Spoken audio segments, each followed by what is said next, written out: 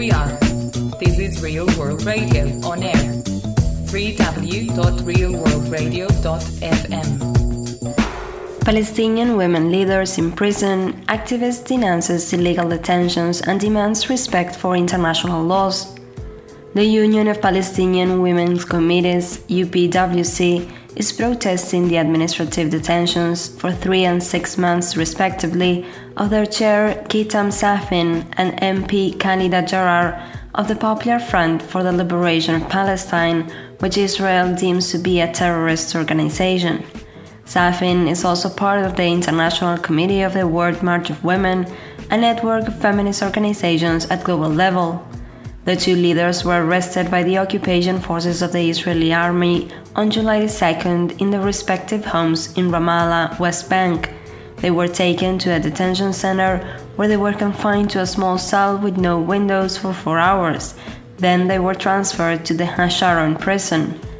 According to information by Mundubat, a Basque organization which works with communities of the Global South in their development and social transformation challenges and in defense of human rights, Jarrar is currently playing an important role in the commission that aims to take Israel to the International Criminal Court.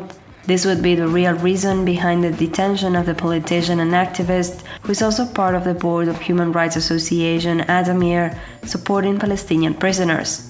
Meanwhile, Safin is renowned for her struggle in favor of women's rights and has participated in many international spaces where she has made visible the work of Palestinian women for freedom and the resistance of women in defense of their rights against Israeli occupation.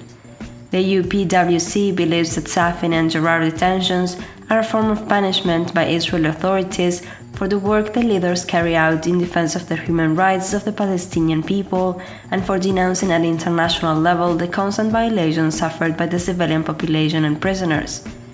According to news agency EFE, the Palestinian Liberation Organization, PLO, a political group created in 1964 to defend the rights of the Palestinian people and represent refugees who fled the country after the creation of the State of Israel in 1948 and its expansion policies, states that currently there are 13 Palestinian MPs and 55 women held in Israeli prisons. Real World Radio, through our colleague Abir Al-Budme of Pengon, Friends of the Earth Palestine, interviewed the executive director of the UPWC, Nadia Kawarik, who condemned the detentions of Safin and Jarrar. We consider the arrest as illegal. There are no charges, and both Khalida and Khitam were sentenced for administrative detention, Khitam for 3 months and Khalida 6 months. They issued the order today, and this detention is illegal according to international humanitarian law and any law in any country. These are civilians who should be protected in times of conflicts.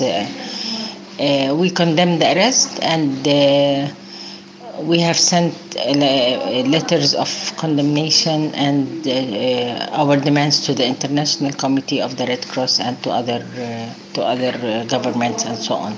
What is now happening with the people in prison? We were hoping that they would be freed, but Khitam was ordered 3 months of administrative detention, while Khalida was ordered just today for 6 months. And it is essential to know that Israeli authorities had expressed that they have no charges against them. That is why they were given administrative detention. Our main demand is the immediate release of Khalida and Khitam, and all the other prisoners that we consider as prisoners of war.